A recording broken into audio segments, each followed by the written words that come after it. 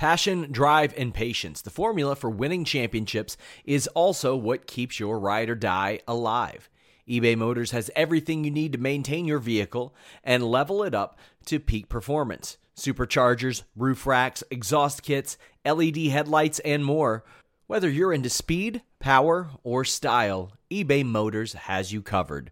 With over 122 million parts for your number one ride or die, you'll always find exactly what you're looking for. And with eBay Guaranteed Fit, your part is guaranteed to fit your ride every time or your money back. Because with eBay Motors, you're burning rubber, not cash. With all the parts you'll need at the prices you want, it's easy to make your car the MVP and bring home huge wins. Keep your ride or die alive at ebaymotors.com. Eligible items only. Exclusions apply. What's up, you guys? Sean Ross Sapp here for the Fightful.com podcast, Friday edition with Shane Helms, as always. You know him from WCW. You know him from WWE. Now you know him from TNA. And he is one devious son of a bitch. Now the manager of an X Division champion. Shane. Two-time manager of an X Division champion. Let's just clarify that. But let's start this off like we did last week with the acknowledgement of the T-shirt. T-shirt of the week this week, Macho Man. I got the Cassius Clay going, or the Muhammad Ali going. Clay. It was hard to top Bob Ross from last week, so I figured I had to go deep with Macho. So, yeah. But, yeah, I took my boy Trevor Lee once again to the X Division Championship, bringing violence to that division, which it needs something. So, well, we're going to talk about some of the changes in TNA as well. But this week we're going to do a mailbag episode. We usually try to tackle a topic each week, but I felt like there were a couple of things currently that Shane could lend some expertise to, so we'll talk about that as well. But first, we'll talk about some of these changes to TNA wrestling. Scott D'Amore's back.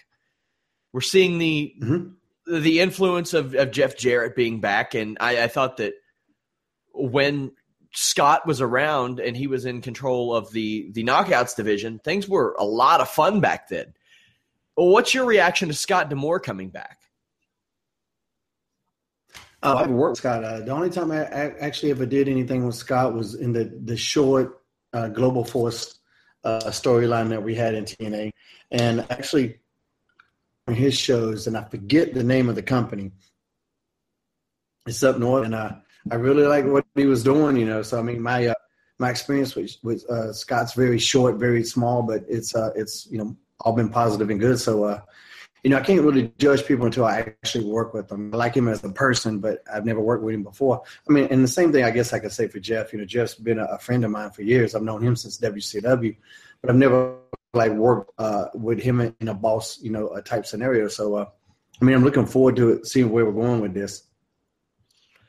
You look back at the first time I was exposed to Scott D'Amore was TNA Wrestling. I think in 2003 or 2004, he was the manager. Now, when you say exposed, Jesus, Shane, I got to keep this shit on the up and up, man. All right, go ahead. It was Team Canada in 2004, and you had like Teddy Hart, who is perhaps the craziest fucking guy I've ever interviewed in my life. Bobby Roode. We see where he's at now. Eric Young, we see where he's at now. Petey Williams had a fantastic run. I loved Petey Williams in that TNA X division. Tyson Dukes, I think it was. He was in the Cruiserweight Classic. There were a lot of names that came out of that. So I'm interested to see what role he'll have there. I've heard he might be on the creative team. That remains to be seen. But the Fight Network, who I would imagine isn't going to feed bad news about TNA, considering they sort of owned a damn company, revealed that he was one would hope not. Yeah, because when they publish a news story, I'm like, well, I think we can go on this. I think we can run with this info. Apparently, he was instrumental in getting this Pro Wrestling Noah partnership going on. What are your feelings on the Pro Wrestling Noah partnership and some TNA guys maybe appearing next month?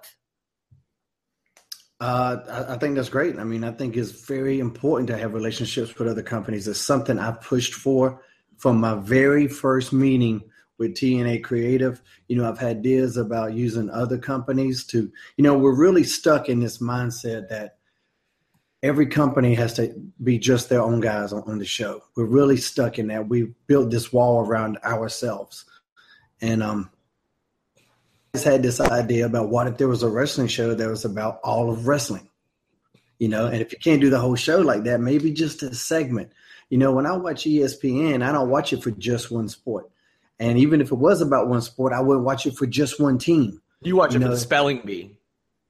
I do watch it for the spelling bee. That does humble me a little bit. If I ever think I'm feeling a little superior intellectually, I go watch that and I just take my ass back in my room and cry.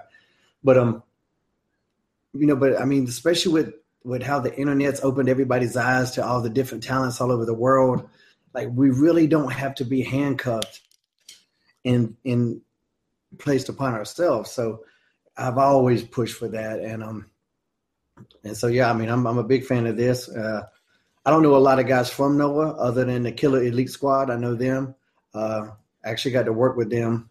Me and Colt Cabana worked those guys, Lance Hoyt, Davey Boy Jr. Well, I knew Davey Boy from WWE. I knew Lance from WWE. I worked them both there as well. So those are two guys I would like to see come do some stuff in TNA. Of course, Lance has been there before, but I think that's an exciting proposition. He's a lot better now than he's ever been. And not saying he wasn't good before, but he's definitely improved. And Davey Boy's great. So that would be something cool. Well, I think they're in New Japan now. I think they got. They're not anywhere at all. Then they're still not. I think they got pulled. I think New Japan pulled them. So when did this happen? See, maybe I don't know what the fuck I'm talking about then. Well, this just happened like a month ago. This is just like New Japan pulled a lot of their guys, and they had Suzuki Gun go into New Japan, and now Minoru Suzuki is a top New Japan guy. So they pulled, and that hurt. But I like the idea of this. There's Nakajima. There's Shizaki. There's a lot of good talent in Noah still. So I'm very interested to see how that goes. There are also a couple things. Now, Shane, I don't know the extent. Actually, it's one of the questions, the extent of injuries in the ring. But we got a couple of interesting injury situations here. Paige has had neck surgery a few months ago. What kind? You know what kind? She hasn't revealed what kind. But Alberto Del Rio said it was 3 months ago, and she'll be out until April, May, June. So that the kind remains to be seen. Now, she's out there doing jiu-jitsu practice with Alberto. So if it was 3 months ago and she's doing that, it wasn't too bad. He was on the MMA Hour with Ariel Helwani, and he's the president of Combate Americas. And he said, yeah, I wouldn't mind her doing some MMA in the future. And when I tweeted out that he said that, man, the reaction I got was insane. Like, people acting like he was forcing her to do it, like she would never be able to do it. Like, why do they think he's forcing her to do it? I don't know. It's okay. Weird. You're saying they just interpreted your tweet like that? Yeah, like because you go fight MMA, woman, or I beat your ass. He did. No, the way I worded it, I said he's pushing her into MMA a little bit, but it wasn't like shoving her, like maybe nudging her in the direction of it. And it seems like something she's interested in based on her tweets. You've had a broken neck. Mm-hmm. You've had surgically repaired neck. How old were you when that happened? That was in, how old am I now? I'm 42 now. I'll be 43. 31. This year. And so it happened in 2008. Was that when I had it? Shit, I can't remember. So you were in your 2008. Yeah, I was mid-30s. 37. Mid-30s. Yeah, mid-30s. That's something a lot of people, I just did some terrible math. So you jinxed me by saying I was bringing my expert opinion earlier. So now I'm already fucking up. I can't even do simple math. What was bumping like after that for you? Just as terrible as it was bumping. Bumping's never good. Yeah. Like there's this, when you're young, you just don't feel it as much. It's like every tackle in football hurts you, whether you actually acknowledge the pain or not. Your body's going through some shit that it shouldn't be going through.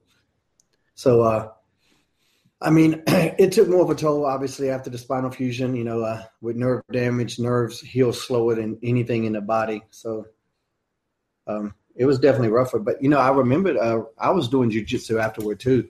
And there wasn't a lot of impact with that at all. You know, the takedowns in jiu-jitsu aren't slams, not generally, not unless you just get fucked up. And I wouldn't get fucked up. You know, I might get like judo throw, might be the worst type of thing you would get, a judo type throw. But a lot of jiu-jitsu takedowns are very similar to wrestling takedowns and like single leg, double leg type things.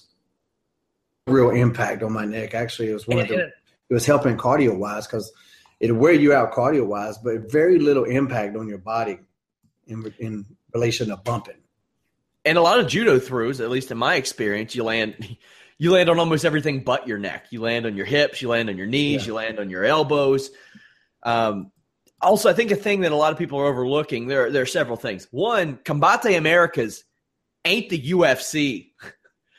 They can throw her in there against, like I said, a soccer mom, and she may be able to just beat the living shit out of them. Also, she's 24 years old. Oh, yeah. 24 years old. That's a thing. And people were like, MMA on that neck? And I'm like, you guys think that bumping 4 nights a week is a lot better? Oh, no. Physically, the physical toll of pro wrestling exceeds MMA. You know, it just does. I think you probably get a lot more cuts. You get a lot more superficial cuts in MMA.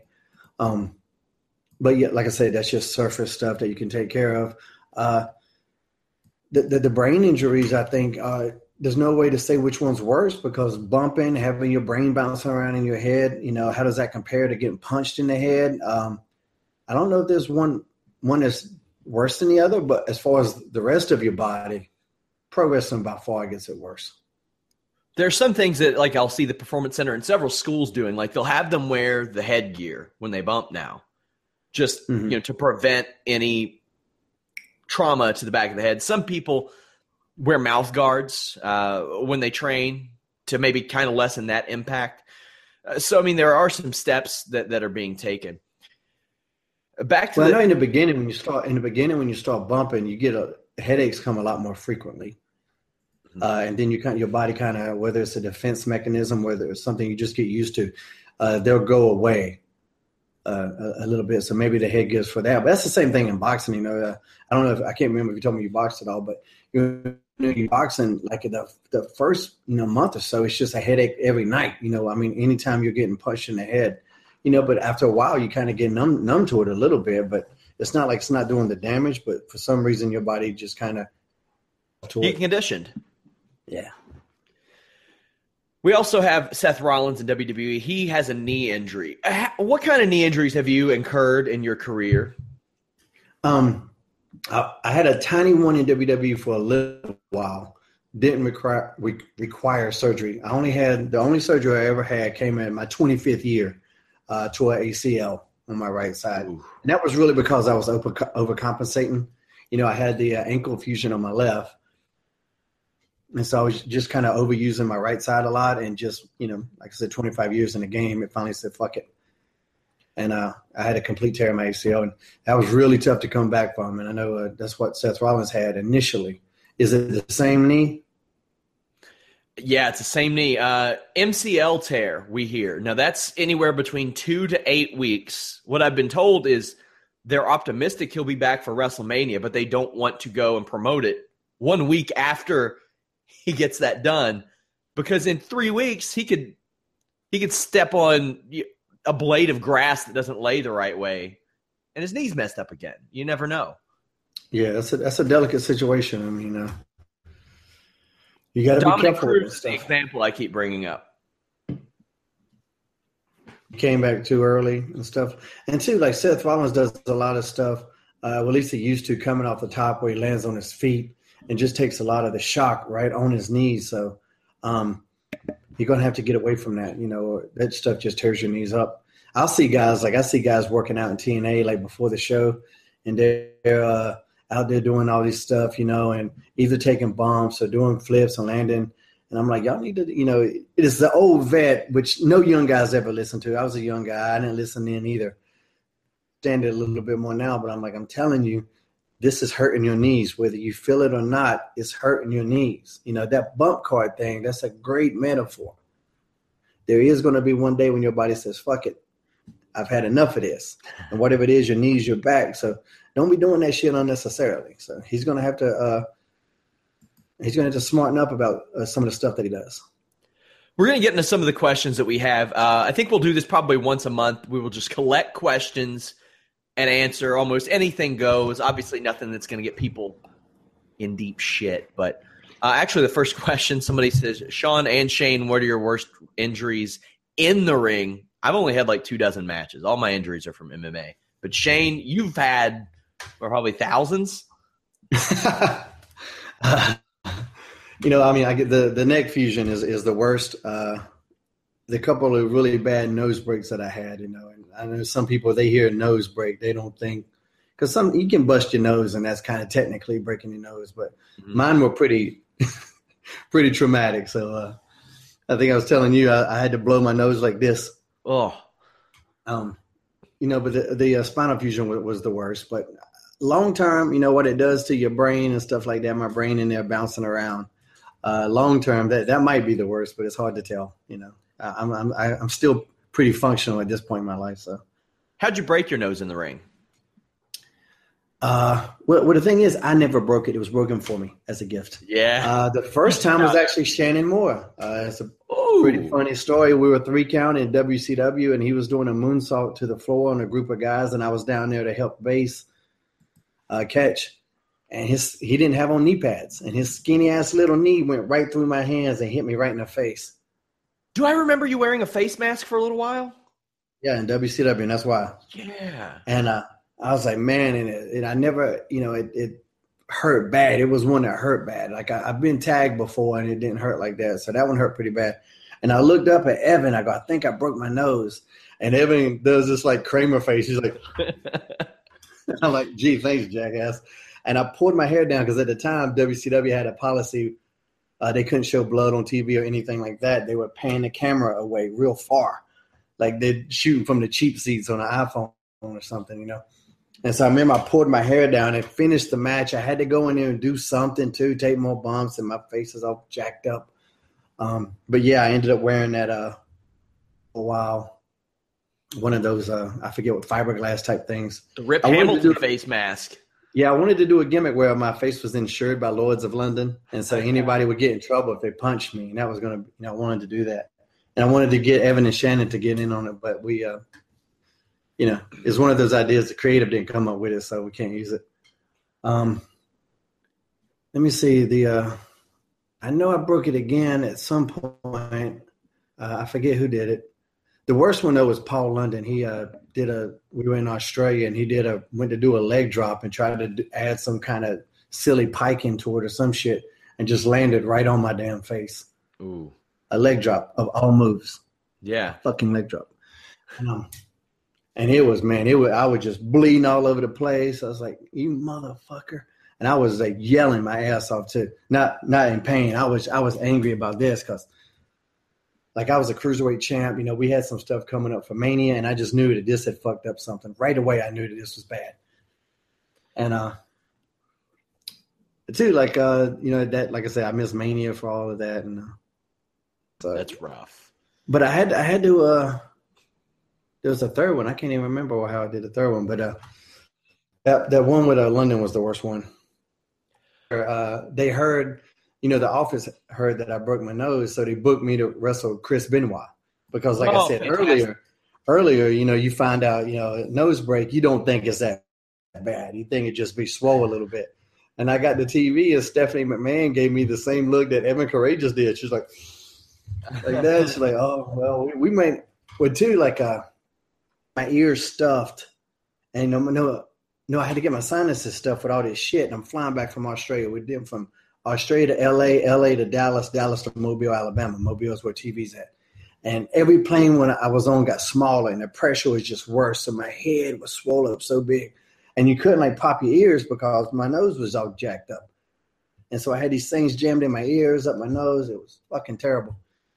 And I get the TV, and like I know surgery's in my future. Like there's no way I cannot have surgery. And one side ended up being 90% collapsed. That's how bad it was. Ah. And but like I said, they had me booked to work Benoit that night. And Stephanie actually suggested that we just scratch it. And I was like, no, it ain't like it could get too much worse. I'll get through the night and let me go home.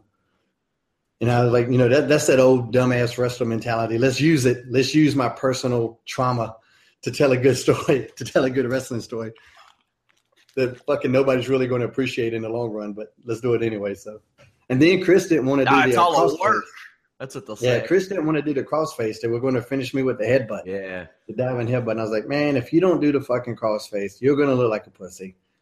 It's going to hurt no matter what. Just do the fucking thing. And so how'd that feel? Yeah, it fucking hurt.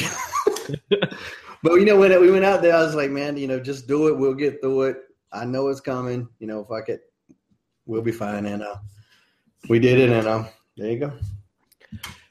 Has anyone ever shot on you in the ring or tried to shoot on you in the ring? Oh, hell yeah. When I was coming up, my first match was in 1991, and there's no cruiserweight division at all. It's non-existent. They would have like junior heavyweights, but those guys were all pretty big too. You're talking about I was 130, 140, really small kid at the time, and just so many of the big guys didn't want to work at all, and really that big man mentality. And a lot of guys would try to rough me up. Ended up in a lot of fights, quite more than just a few. Where I would have to go in there, and the guys was bullying me, so I'd punch them in the damn face, and then we're all to the races. But I always did pretty well, and I just built up a reputation, as far as this kid's a scrapper. He's going to fight back. So, is a real bully mentality. And, I think we've discussed on here before, I had that mentality that, you can bully me if you want, but I'm coming back. I'm going to fight, and we'll figure this shit out one way or another. But, I ain't going to let you walk all over me. So, yeah, it was really tough my earlier years. There's no Hardy Boys around. There's no Rey Mysterios. Fucking Brian Pillman was the light heavyweight champion on TV. He was 230. A former NFL player. Yeah. It was very difficult. And two, like down south, luckily amateur wrestling wasn't that big in North Carolina. So, I had 7 years of an amateur background behind me to help me out. And so a lot of these guys in there that are big guys, they had never did any kind of amateur at all. So I could grab them and take them down and kind of do, handle myself pretty good. It's actually how I became friends with Manny Fernandez. He saw me beat the shit out of this big guy one time. And it was one of Jimmy Valiant's students tried to rough me up, literally said it was a tag match now. My partner was a big guy. We were the serial thrillers from my Omega days. My partner's 6'4", 6'5". And we're talking to him, said, don't worry, Big Mike will get you down. I'll wait till he gets you down. I'll come in, keep that heat because we're the heels. And he was just like, look right at my partner. Didn't even say it to me. He's like, I can't sell for little man here. Oh. And I was just like, okay, motherfucker. I was like, no. And still, I was trying to be professional. Like, man, don't worry about it. We work together all the time. We team together all the time. Don't worry, it'll be fine. And so I get in there. He don't want to sell at all. Like, Mike gets him down. But because the little guy's in the ring, he's just going to no-sell eye rakes. Like, he's got superhuman eyes, and shit like that. And it just got to a point where I had enough. And the next thing you know, I'm beating the damn shit out of him.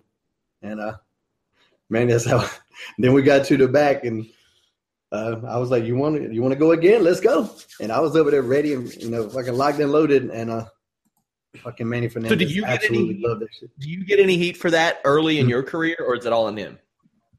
On him. It was all on him because everybody there saw everything. Wasn't even nothing that could be argued. And I just being that me too big, me can't sell fucking shit. It's just so stupid, It's just a stupid concept to have. Oh, and I would imagine it was even worse before MMA was a thing. Yeah. Oh, really bad. Yeah. That was just the thing. If you're big, you must be able to fight. It helps the business, but if you take that shit too seriously, some guys believe their own hype. They get some big wins in pro wrestling and think they're like real fighters in the street and shit. So, a lot of pro wrestlers are tough, but I've definitely run across some that are a bunch of bitches. What are Shane's thoughts on chair shots to the head? Hate them, especially if I'm getting them. I always put my hand up, man. Did you see that Cody Rhodes spot from Ring of Honor? Hey, that's on them. If the guy wants to take it now, that I'm not going to tell anybody not to do what they want to do. Like if I'm in charge of a company, I saw it. If I'm a president of a company, I don't know if that's something I want to put out there, but at the same time, if that's what that guy wants to do, that's what he wants to. He wants to get bashed in his fucking head with a chair. Make him sign something. It's not what I want in my life, but who am I to say, unless I'm in that authority position, who am I to say don't do it, So, yeah. I mean, if you're talking about like Rock beating Mankind's head out, which is, pretty famous head bashing incident. I mean, back in those days, man, when we didn't have quite the sight, I mean, it's common sense now and something everybody should have known that bashing yourself in the fucking head isn't a good idea, But a lot of guys just don't think about it. When you're young and invincible, man, you just don't think about injuries. It never crosses your mind. And if it does, it's a fleeting thought. Like, yeah, man, we'll go ahead and do it, I mean, I used to jump off of everything. They called me in Omega, I was the insane bump machine because I would go jump off a damn drink machine. I was jumping off 18-wheelers, whatever there was around, I would find it and jump off of it and do whatever. Jeff Hardy could have that shit. Like, yeah, you can have that now. That's all you. I don't want to do this shit no more. Yeah, that chair shot was horrifying. Not on TV or anything. Will there be a wrestling version of the MMA AA? That's an MMA Fighters Association, which apparently hasn't went anywhere. Do you think that fighters or wrestlers will ever do an association or a union? Probably not. That's pretty much the answer I expected to get. It might be, it might be needed, but I doubt it'll happen. Now, this is a pretty broad question, and we get it more than any other question. The best ribs you've seen.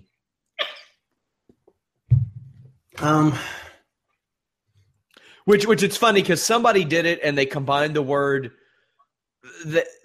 best and ribs was together and it said best tribs.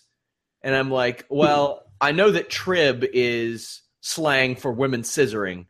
And I'm sure Shane's seen his fair share of that on the days in his WCW days. So you can approach that. I've never even heard of tribs. So that's something new on me.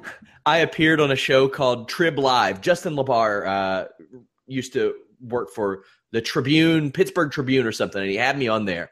And somebody tweeted me, and they go, does Tribune Live realize what that's slang for?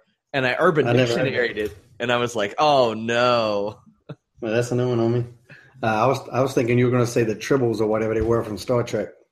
Hey, maybe they had something going on. I never watched Star Trek. They're furry. You never know. I wasn't big into like ribbing people or anything like that. I didn't like fuck with people too much. Nothing like where you would like hide their clothes or, cut their gear up. So I kind of stayed away from all that. I saw one time, and I know Umaga was involved in it, and I can't remember if he did it or somebody did it to his car, but it was freezing. Maybe we were in Denver or Utah or someplace like that, and they put motor oil all over the guy's windshield. So then it froze. So you had this big sticky ass layer of frozen motor oil all over the guy's car. I think Ray was in that car. Ray Mysterio was in that car too. And one time too, we passed Bob Holly. I was driving, and it was with Harold and Kumar, also known as Jimmy Yang and Daivari. God. And so all three of us, and I passed Bob Holly, and it just, whatever, just kind of like not cut him off anything, just say, I got in front of you. And now Bob just, he floors it, man. I can't even see his headlights. He's so close to the car. I'm like, oh shit. And so I start taking off, and we're going down this highway, and I'm going as fast as this damn car would go. And he's right, like I said, he's right on me because we got the exact same car. Same type of car. So they're going to be, similar in speed. And he's back there, he's a professional racer. So he's all calm and collected. Jimmy Yang and Daivari over there screaming like fucking Thelma and Louise, and the damn car's on fire. And I was trying to act cool, but I was like, holy shit, I can't hit the brakes because he's right there. If I hit the brakes, he's going to hit me. So I got to fucking go. And finally he just like put up his hand and, tapered off a little bit. We slowed down. So I don't know if that constitutes as a rib, but it was kind of me fucking around and then him outdoing me. So I guess it does fit in that realm of things. But I would hear things about, breaking off toothpicks and guys' car locks on the car door and shit like that. But it's mean-spirited. Yeah. I was never all into that stuff, man. Like just being a prick, I put clear I can be a in a prick. friend's. I can be a prick, but I'm generally a prick to my buddies and something we can laugh about. Not like this, not to be really vindictive to somebody I don't know. I put clear gelatin in a friend's toilet once, and then he took a crap in it, not realizing. That worked pretty well. So you went through the effort to make clear gelatin? Like you made some Jello? It was me and a friend that plotted it. He did some weird stuff to us. Like he cut like right sleeves off of our shirt. I was like, all right, dickhead. We nailed his shoes to the ceiling too with a nail gun. That was fun. Yeah, guys. I play like the circle game. That's what I would do. I saw. You got me on Facebook a couple weeks ago with that post. Well done. Did you ever go to wrestler's court? I was never charged with anything. I went to one where charges were levied and I was a witness, but never anything against me. I was never, I kind of always had good professionalism and locker room etiquette, so I never really got called for anything. The follow-up question was, how was Undertaker during these? He was the boss, Like I said, there was only one I saw that was really bad. And the girls involved were crying and shit. I was like, man, I got to get the fuck out of here. This is depressing, It's just not me. I don't want to be around sad and depressed people. I'm here to be happy. So yeah, but we did one in TNA. I want to say we talked about this. Did we not talk about this on our previous? Yeah, involving our dear Grado. And hysterical, and we're all swore to secrecy on what happened, so we're gonna keep that code. But it was fucking hysterical, and we just had a blast. And those wrestler courts can be fun and bring the locker room together. And sometimes they're used to like police like little dickhead shit, but sometimes they, like I said, I've heard of them getting out of hand, and then it's like, man, I don't want to be around that shit. This is the story of the one. As a maintenance engineer, he hears things differently. To the untrained ear, everything on his shop floor might sound fine, but he can hear gears grinding or a belt slipping. So he steps in to fix the problem at hand before it gets out of hand. And he knows Grainger's got the right product he needs to get the job done, which is music to his ears. Call, click Grainger.com, or just stop by. Grainger, for the ones who get it done.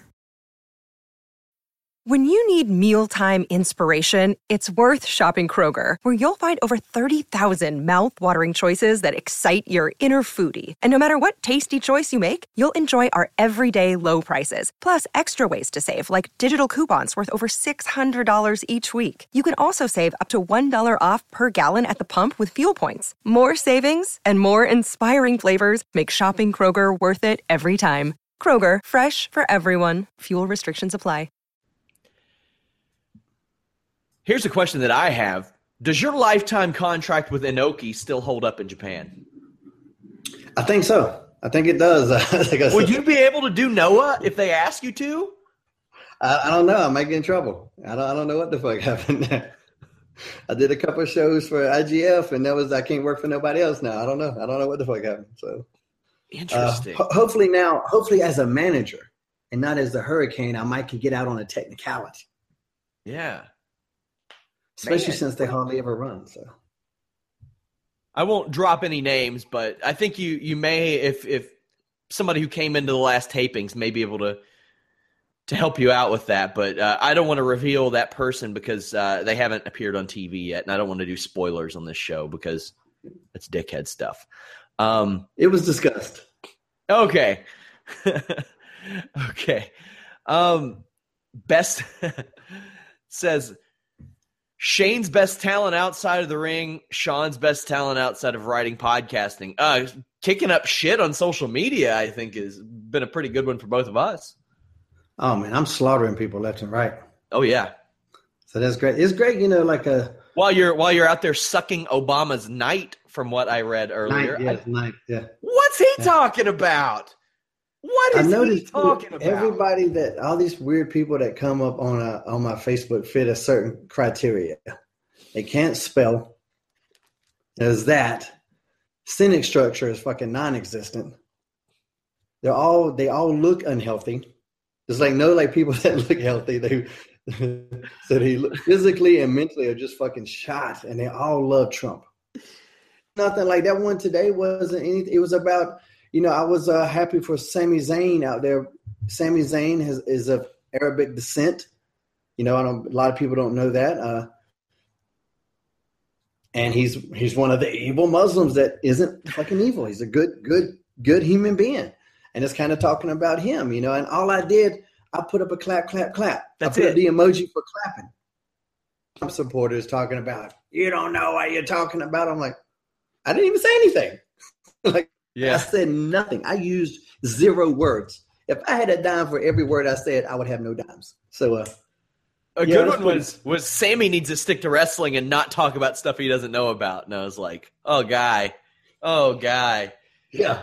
What did he talk about that he didn't know about? What would a guy of immigrant descent know about an immigrant band? Yeah. That's absurd, man. The whole political climate in this it's weird. Country Right now is really bad. Somebody called it fake news. It was an article from ESPN. Yeah, about a person that actually exists. Not the Bowling Green massacre. This is a real person going through real shit. Yeah. Let me tell you, I live in Kentucky, and the Bowling. What is it? That one chick is a reptilian. I do believe that I'm onto something with that. She's one of the Kellyanne reptilians. Conway? Yes, and she's confusing illegal aliens with space aliens because of the reptilian war with the Greys. It might be all false, but it's a theory I'm working on. So what would your best talents be outside of the ring other than kicking up shit? I got a couple different things. I mean, I'm kind of a Renaissance man. I like to do a lot of different shit, man. I make apps. Really? I was one of the I was the first wrestler to have his own iPhone app. Hey, WWE jacked one of my ideas. We might get you in touch with the boss man, Jimmy Van. He might be interested in that. Our company made a couple financial apps. I was one of the original podcasters, the Podfather, they call me in certain circles, that I invented. I like doing a lot of different things, man. I like writing. Just wrote an article for SportsIllustrated.com. Should be up today, as a matter of fact. But nice. This will come out on Friday, so maybe it'll be. We'll link to it earlier. We'll link to it. Biggest talent? I don't know, man. I kind of do everything. I'm a funny motherfucker. Is that a talent, being funny? You're pretty funny. I'll give you credit. Writing and podcasting is pretty much all I do. I would say, honestly, being able to see people who maybe don't have the experience that are talented. I think it's maybe a talent of mine, seeing other people's talent. We got Anna Bauer, Alex Pawlowski. I can't say that I had an eye for talent for Shane because I used to listen to his podcast, and I was like, he doesn't have a podcast now. He needs a podcast now. Let's get him on a podcast now. So, yeah. I think that. I got a good talent for coming up with great ideas, but then somebody else will do them better. That's kind of the story of my life. I'll come up with a great idea. There's a market in the world for that. There's, I think it's fine. Least favorite match you've ever had, both of you. Oh, wow. Okay. Shane, least favorite match you've ever had? I had a match with William Regal in Mexico that was dreadful. Really? And it was, it was dreadful. And I'm using the word dreadful politely because it was worse than that. it was pretty much any time I've ever been in the ring, I've always felt like I can make something out of nothing no matter what. And it was one of those matches. I don't know if it was travel fatigue, but he wasn't on his game. I wasn't on my game, and it just wasn't working. And I just never really have been in that position, And Regal's also one of my favorite opponents ever. One of my favorite matches in my entire career was with Regal in England. Me and Chavo against Regal and Dave Taylor. So it wasn't really him. It wasn't me. It was just that day, that night, it was the Atlanta Falcons in the fourth quarter was what we were. And shit just fell apart. It's weird to think of you two having it happened. Having like train wreck matches, period, especially at that point of your career, much less with one another. Yeah, well, too, it was in that ECW part, so he wasn't like in bumping mode Like I remember that. Like I remember him saying, I don't really take good front bumps these days. I don't really take good back bumps either. And I was going, oh no, what the fuck am I gonna do? You know, I don't want to bump either, motherfucker. You know, I had a spinal fusion. You know. Yeah. So was that in your head all the time? Like I want to bump as little as possible after the spinal fusion? Oh yeah, that comes with age. No matter what, you start to just, it just starts. It's one of the things too why older guys are better sellers. And a lot of the vets don't understand that. Why don't these young guys sell? And I'm like, do you not remember how you used to be? Shit didn't used to hurt me. I could have the same match today. But 10 years ago or 15 years ago, that shit wouldn't have bothered me at all. Today, I'm gonna be like, fuck. It wear and tear, and it gradually builds up. So. That happens to everybody. And then you become a better seller because it actually is hurting a little bit more. To how to get more out of everything. That comes with age and experience. That nothing but age and experience teaches that. So I remember Billy Robinson once at a seminar said, if it really hurts, just really sell it. He's like, I see so much of that today. Things that really hurt and the guy jumps up. Like, it's fine. I'm like, why the fuck? But at the same time, I've done it before, so yeah. I try to look at it like that. That's why it's one of my things that helps me as an agent because I'm able to realize that I made these mistakes too. Like I did this, I made this mistake. I know where your head's at, but try to look at it like this now, and it'll help. And it's working so far. I can't wait till we do the full show about agenting because I'm very, very interested to see your. Well, I'm gonna tell you, I can't give away all my secrets. Oh, of course not. Of course not. My secrets. I would say my worst, I put an arm wringer on a guy and he took a face bump and I knew I had to get the fuck out of that match. He was real bad. So I tagged my tag team partner in, who's my wrestling coach, and he just pinned him. He just pinned him. Got out of there. We had one match as a serial thrillers on the Indies, and we were the babyface that night, me and Mike Maverick, and we were with these two guys, and they got this kind of like a PG-13 hip-hop gimmick. Mm-hmm. And one of the guys, I was in there weird, we did a spot where I did a roll-through nip-up. He was going to counter. He did a roll-through nip-up. But when he did, he broke his ankle. Oh, he nipped up, he rolled it, boom. And, like, the follow-up to that spot was supposed to be that his partner runs in and tries to clothesline me. I duck, and there's my partner, Big Mike, right behind me to clothesline him. When he breaks his ankle, I look at the guy and I tell him to come in, his partner. So he comes in, throws the clothesline, I duck, and there's Mike. And that guy was just all out of position, and Mike clotheslined him right in his damn chin and knocked him out. So we're a minute and a half, 2 minutes into this match. One dude's unfucking conscious, and the other dude's rolling around screaming with his ankle broke. And me and Mike are just standing in the ring looking around going, all right, what you want to do now? That would be a good topic for us to – that'd be a good topic for us to talk about, on-screen injuries in wrestling and how – because, I mean, you've seen some shit in your day. Sid snapped his leg in half. And I was there for that. I'm strangely there for everything. I'm like one of the watchers. What is that? What was that TV show? Fringe. Remember Fringe? The bald-headed guys with the hats that are in the pictures for everything? That's me. I'm in the background for every crazy shit that happens. Oh, man. iOS or Android? Oh, iOS all day. I'm an Android guy. You fucking look like an Android. Thanks, man. That's nice of you. That's good. That's a compliment, man. You'll live forever. I'll be dead in a couple of years, couple of weeks. What is the worst untrue rumor in wrestling you've heard about yourself? About me? Yeah. Well, hell, I don't know. I used to hear, it was always you just assume everybody hooks up with everybody. I would hear a lot of different stuff about girls I supposedly hooked up with. Because we know ain't nobody hooking up with Shane Helms. There's a lot. Some of them were true, but I would hear some really weird ones. But I don't think I ever heard anything too bad. I gave it a shot. I don't know. I don't think I ever heard anything too bad about myself. So I don't know. I guess I would need some examples. That's true. I'll see if I can dig up some old dirt on you. Maybe that'd be a good show too, like old rumors about Shane. But I don't remember like in time, like hearing like Shane Helms is partying backstage. I don't remember reading a lot of that. No, I always did my stuff at the clubs and the bars. I always kept shit separate from work. You know, I know it's a big rumor about me and Ivory for a long time, and me and Molly as well. But, you know, those were two that were just professional. I miss Molly Holly. Mm-hmm. That finish she had, I loved that finish. That just it was like a front flip senton onto a standing opponent. That was cool. Yeah.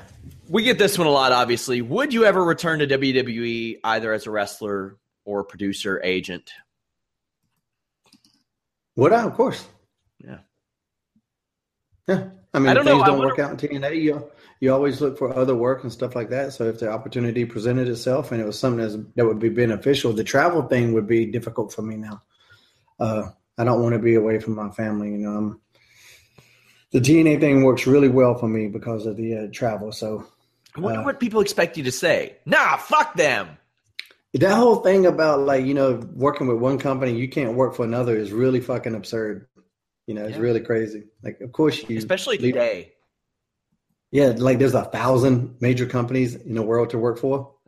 There's a very select few. So if you leave one, you try to go to another one. That's common sense. You know, Kurt Angle, was TNA not supposed to take him because he left WWE? Imagine if Samoa Joe, AJ Styles, EC3 were like, nah, I can't do this because I work for the other one. Yeah, it's just so crazy. Yeah, so who gives a shit? Who were your favorite people to travel with in wrestling? The favorite car ever was me, Coach, and Christian. As far as just fun, what we did, you know, three guys that got along. Coach always wanted to drive. Me and Christian never did. So that was perfect for us. And Coach would do that too because he knew we were out there bumping. So he would, that was very cool of him, you know. I was about to ask, do you think he did that because of maybe his place in wrestling and he was trying to do you a favor? And yeah, no doubt. I mean, and we just all got along. We're great friends that stay in touch to this day, you know. Before Coach, it was me, Christian, and Lance Storm. We rode together forever. And Lance was kind of the dad. He would always print out maps everywhere. This is like before GPS. So he would, you know, whatever the fucking MapQuest thing was and just have all these printouts. And Christian, I think, was generally in charge of hotels. And I would just make them laugh. Like, that's really all I would do. And all the cars I was in is I would just be in the back and talk shit the whole ride and make everybody laugh. And I would take naps or read books. But I was kind of just the entertainment guy. And, the Canadians adopted me a lot. So there was a lot of riding with Edge, a lot of riding with Jericho. Hey, they're paying you for this podcast. There you go. And so yeah, I was your TNA job now. And paying for TNA job. So yeah. And Toronto was the first city to chant Hurricane's name. So I never forgot that. I even rode with Raven for a little while. He didn't want to ride with anybody, but we rode together for a little bit. It's very important. You know, of course, Matt and Jeff and even Amy for a little while, you know, you got to ride with people that you're close to, that you like being around and shit like that. So that worked out good. But me, Coach, and Christian, that was my favorite. And we were the car. That's what we were. And people couldn't be trying to jump in the car. I had to jump in, and it lasted like a weekend. We tried to help that young kid out, and then he had to go. Who was it? Rhino. Oh. Because, you know, I remember somehow, whatever it was, I needed like $2 for a burger or something. You know, and when you're riding together, one day it's going to be your turn to get the gas. And that's how we all did it. You know, somebody would get the gas, you know, this week, and somebody would get the gas next week. Yeah. Now, maybe the trips will be real short this week, and they'll be real long next week. So it's never going to equal out. Now, you can be those guys that sit there and try to divide every single thing 3 ways, or you can just go, listen, it's all going to work out eventually. Who gives a shit? This is your turn. And so we were all cool about it. So there were probably 100 different points that where one of us owed another one $10 or $20 or fucking $100. We didn't really care. But I know I owed Rhino like $2. And that motherfucker's like, hey, man, you got that $2? Oh, like the next day, like, no, I ain't got that fucking $2. Like, I was like, are you serious? And he's a sweetheart guy, but he's a penny pitcher, you know. And you got to be with people that are like mentality. Me, Coach, and Christian, you know, we're not out there squandering our money, but you know, if I owe you or you owe me $10, more than likely I'll forget it anyway. I know I do that shit even to this day all the time. Like, unless it's real money, I don't really, I'm not going to haggle somebody over a couple bucks. But yeah, so we had to get Rhino out of there. Rhino was super over on SmackDown this week. Like, Rhino's always been, he's one of those guys that's always been over, man. No matter where he went, it was always over. They were begging for him this week. Also, very awesome to see the direction that Coach's career has taken and how good he is at that. I remember I used to listen to him. I think he would fill in for like SVP or Rosillo on the radio sometimes. And I had tweeted him a line that he used because, anytime a guy who doesn't have an athletic background talks about football or anything, they'll be like, stick to this, stick to that. And I was like, you need to tell them that you have had pillow fights in front of more people than these quarterbacks have played in front of. Yeah, he's a good guy, man. He knows his shit too, though. There are people, He's fantastic. And I understand that. I understand that mentality. Like, there's one little guy that talks sports. I haven't seen him in years. So he's either not there or passed away, but he's a little old guy with like little blonde hair and little glasses. He looked like Chicken Little. John Clayton.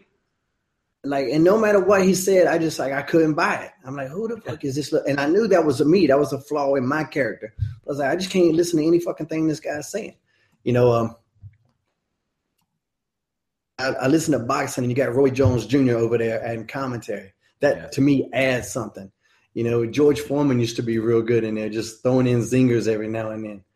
So yeah, having credibility definitely helps, but every now and then you'll get somebody like Coach that just really studies their work and puts in the extra time, and it's just believable. That's why I always say, like, people ask about getting into commentary. I encourage people who haven't wrestled or fought at a high level. You want a gun to be a play-by-play guy, because if they'll always prefer to have a color guy or an analyst be a former fighter, former wrestler, as they should. They can lend, like, just little things. Like, I bring up Elijah Burke, the Pope, during a street fight. He says, well, the reason people don't wear their wrestling gear in a street fight is because it's expensive. They don't want to tear it up. It's little things like that that add so much to the presentation that I wouldn't I would have never known that. So, I think that's very, very important to have somebody who's been there in a color role or an analyst role. Your favorite move besides the vertebraker, Shane? Probably the Eye of the Hurricane, just because it's one of the ones I invented, one of the ones I'm more known for. So, I invented like 12 or 13. What are some of the other ones you invented? The airplane spin into where I dropped the guy's face on my knee, which I call a top spin, face buster. The floating neck breaker, which everybody and their mama does these days. I did that. The running into Curry. Nobody was doing that. Neck breaker from the top. And that was a hell of a move. I saw that when I researched your Royal Rumble stuff. I saw you hit like a neck breaker off the top, and I was like, a damn. Yeah, that shit hurts. Have you done that one since the neck surgery? I did it to Paul Burchill in one of our ECW matches. Yeah, that shit sucks. Gut wrench superplex, and I never seen anybody do that. So, yeah, I was real good about trying to. That way, I was never accused of doing other people's stuff if I had a bunch of my own stuff. If you weren't in the company, now I would do it. Like the Shining Wizard. Of course, that was Muda, but I kept the name and I changed up the version of things. And the vertebrae, of course, is the Kudo driver. So, but I always liked inventing my own shit. Who had the better creative mind, Vince Russo or Ed Ferrara? I don't know. I never really worked with those two guys like how much that I could really have a gauge for that. Vince Russo is the bigger name. We can definitely say that, but Ed's kind of always been there. So, and I don't really know the scorecard of who came up with what. How about this? Who's the most creative person you've met in wrestling for wrestling? Me, by far. Jesus, of course you would. Of course you would. Not even close. Other than that, probably Matt. Matt is as creative as they come. You could argue that two of his gimmicks were probably 1 and 2 for best gimmicks of the year last year with Big Money Matt and the Broken Matt. Yeah, so I think me and Matt are up there. And people have no idea how much I've helped other people, just come up with other gimmicks, other moves, other sayings, other T-shirts, I get a great deal of enjoyment, but honestly, a lot of this shit that comes to my head, like I'll just be sitting there and it'll pop in my head. I don't know where that shit comes from. I don't know if it's a healthy obsession with pro wrestling or an unhealthy one, but I get some really crazy ideas, and if they're not for me, I'll give them to somebody else. Last question for this month's mailbag. Somebody said that they always wanted to know how you prepared your segments as the Hurricane. Did you ever read comics just to develop the Hurricane's persona? No, the Hurricane was just I kind of developed a life on its own, the way I spoke, the crazy things I would say, and it kind of just developed a life of its own. I mean, I don't know really any superheroes on TV or books that talk like I did, so I was just throwing shit against the wall, see what sticks. And as you always said, it wasn't a superhero. It was a guy who thought he was a superhero. Yeah, so I had to be a little bit more, I didn't want to be totally Batman from campy Batman back in the day, but I wanted to kind of touch on that a little bit, make fun of the Clark Kent Superman thing, which is how the Gregory Helms thing came about. But I wanted it to be fun, I knew it was like, this wasn't going to be a gimmick. I knew from day one it was ever going to be this serious gimmick. I wasn't going to be the Dark Knight. There's going to have to be some comedy and entertainment to this thing for it to work. If I went out there every week taking it too fucking seriously, it wouldn't have worked. So what you got going on this weekend, Shane? Anything? You're just going to sit on your ass and stir up shit all weekend? Well, I need a rest after last weekend because I got to be honest, boy, I ate a big slice of shit pie on my UFC picks last week. Oh, you did. 5 of the 6 fights on the Who you got? Let's talk about that. Who you got this week? Because this is a sneaky good card. Wrestling fans who are listening to this and don't know about MMA, they'll be like, well, I don't know any of those people except for Holly Holm and Anderson Silva. Well, it's a freaking awesome card. It's a really good card. It is a really good card. I'm going to take Holly Holm and Jacare, I think, are pretty solid picks. Oh, yeah. I'm actually going to look at that line. If Derek Brunson has some kind of crazy underdog score, it might be something worth for the people out there listening to put just a little chunk of change. Unless he fights like he did against Robert Whittaker, because that is exactly what Anderson Silva wants. And that's the exact opposite of how to fight Anderson Silva. So I'm hoping that he learns. I'm saying this is a bet that you might could have fun with. Nothing to put the house on. Not saying that, but this is how you make money in betting on fights. You find something that's a big underdog where there is a chance, because Anderson Silva's chin has been tested recently. In his last couple fights, he's been hurt almost. Bisping checked him. Of course, Weidman checked him. Weidman knocked him the fuck out and was hurting him even before Anderson broke his leg in the other fight. So, and Brunson's a hard-hitting dude. So if that line is good, that might be something I'll toy with. If it's close at all, then you go with Anderson on that. The Jim Miller fight is interesting. That one will take a little bit more deliberation. But I think Jacare is the easy pick. I think Holly Holm should win that one. That Miller-Poirier fight, that's going to be good. And a lot of people, they look at Anderson Silva's record and they're like, well, technically he doesn't have a win in 5 fights. He fought Cormier on 2 days' notice. I think 6-7 weeks after surgery he had. And Daniel Cormier slugged it out with him a little bit. And then he's like, wait a second, this is Anderson Silva. Let me clinch real quick. You could argue that he should have beaten Bisping if he wouldn't have clowned around and jumped on top of the cage. He did beat Nick Diaz. He broke his leg in the Weidman fight. Weidman was going to win that second fight anyway. He was taking him to school. But that first Weidman fight, Anderson Silva was looking bored in that second round to the point to where he got caught. So he hasn't been exposed that much. But if Derek Brunson fights like he did against Robert Whittaker, he's not going to make it out. Also on that show, Jermaine Durandamy, I don't think she's nearly active as she should be, but she is so underrated. Cyborg wants no parts of this woman. Cyborg has turned down 2 or 3 fights with this woman. Much different style than Holly Holm. That's going to tell a story. Also an underrated fight. Jared Cannonier, an up-and-coming who are you picking?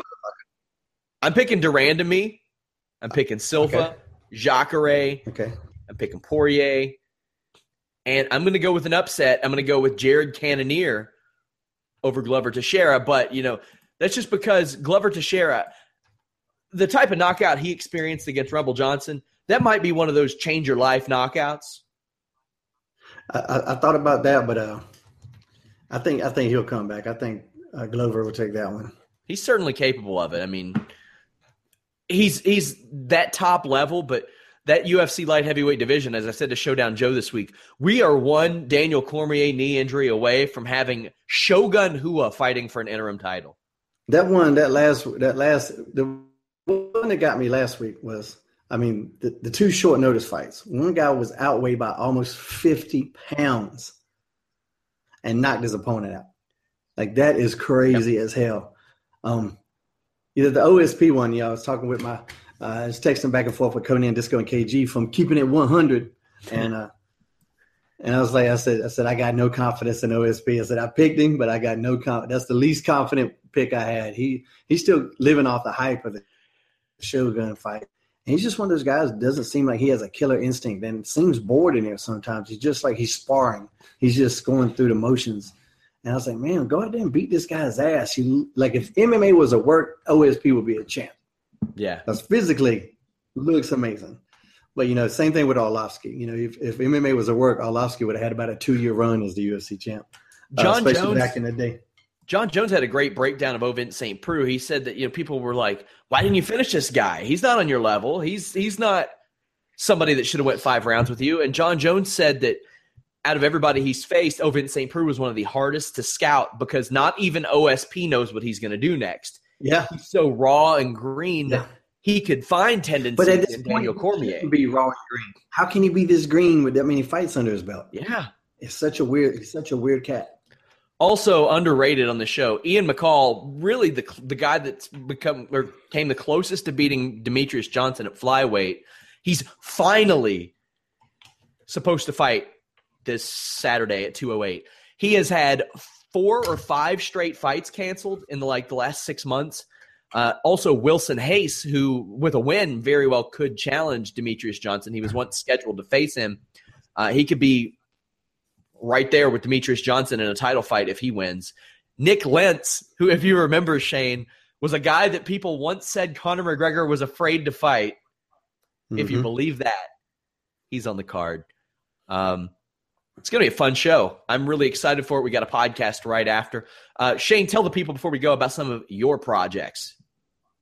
Every Thursday night, check out me and my protege, Trevor Lee, new X Division champion on Impact Wrestling. That's Thursday nights, 8 p.m. on Pop TV. Other than that, social media, I'm at Shane Helms.com, and that's universal on every platform. You can catch me here every week. You can also catch me on Keeping It 100 with Conan. And I am one podcasting motherfucker. You are. Guys, if you want early access to this show and that Matt Riddle show, register for free at Fightful.com or subscribe to us on iTunes and Stitcher. Also, don't forget to subscribe to us on YouTube. Leave us a thumbs up. Leave us any feedback. 5-star review on iTunes. That stuff's nice. I am back. I don't know. This drops Friday, so I'll be back for Elimination Chamber Sunday, UFC 208 Saturday. We got podcasts every damn day, guys. Until next time, send in those questions. I'll keep them. We'll ask them once a month. We'll do mailbag episodes. That way you all can get your shit in. Get your shit in, kids. Shane, I want to thank you for being such a good hand on this podcast. Hey, man, I do what I can. Hashtag good hand. Thanks, guys. Yes, catch you later.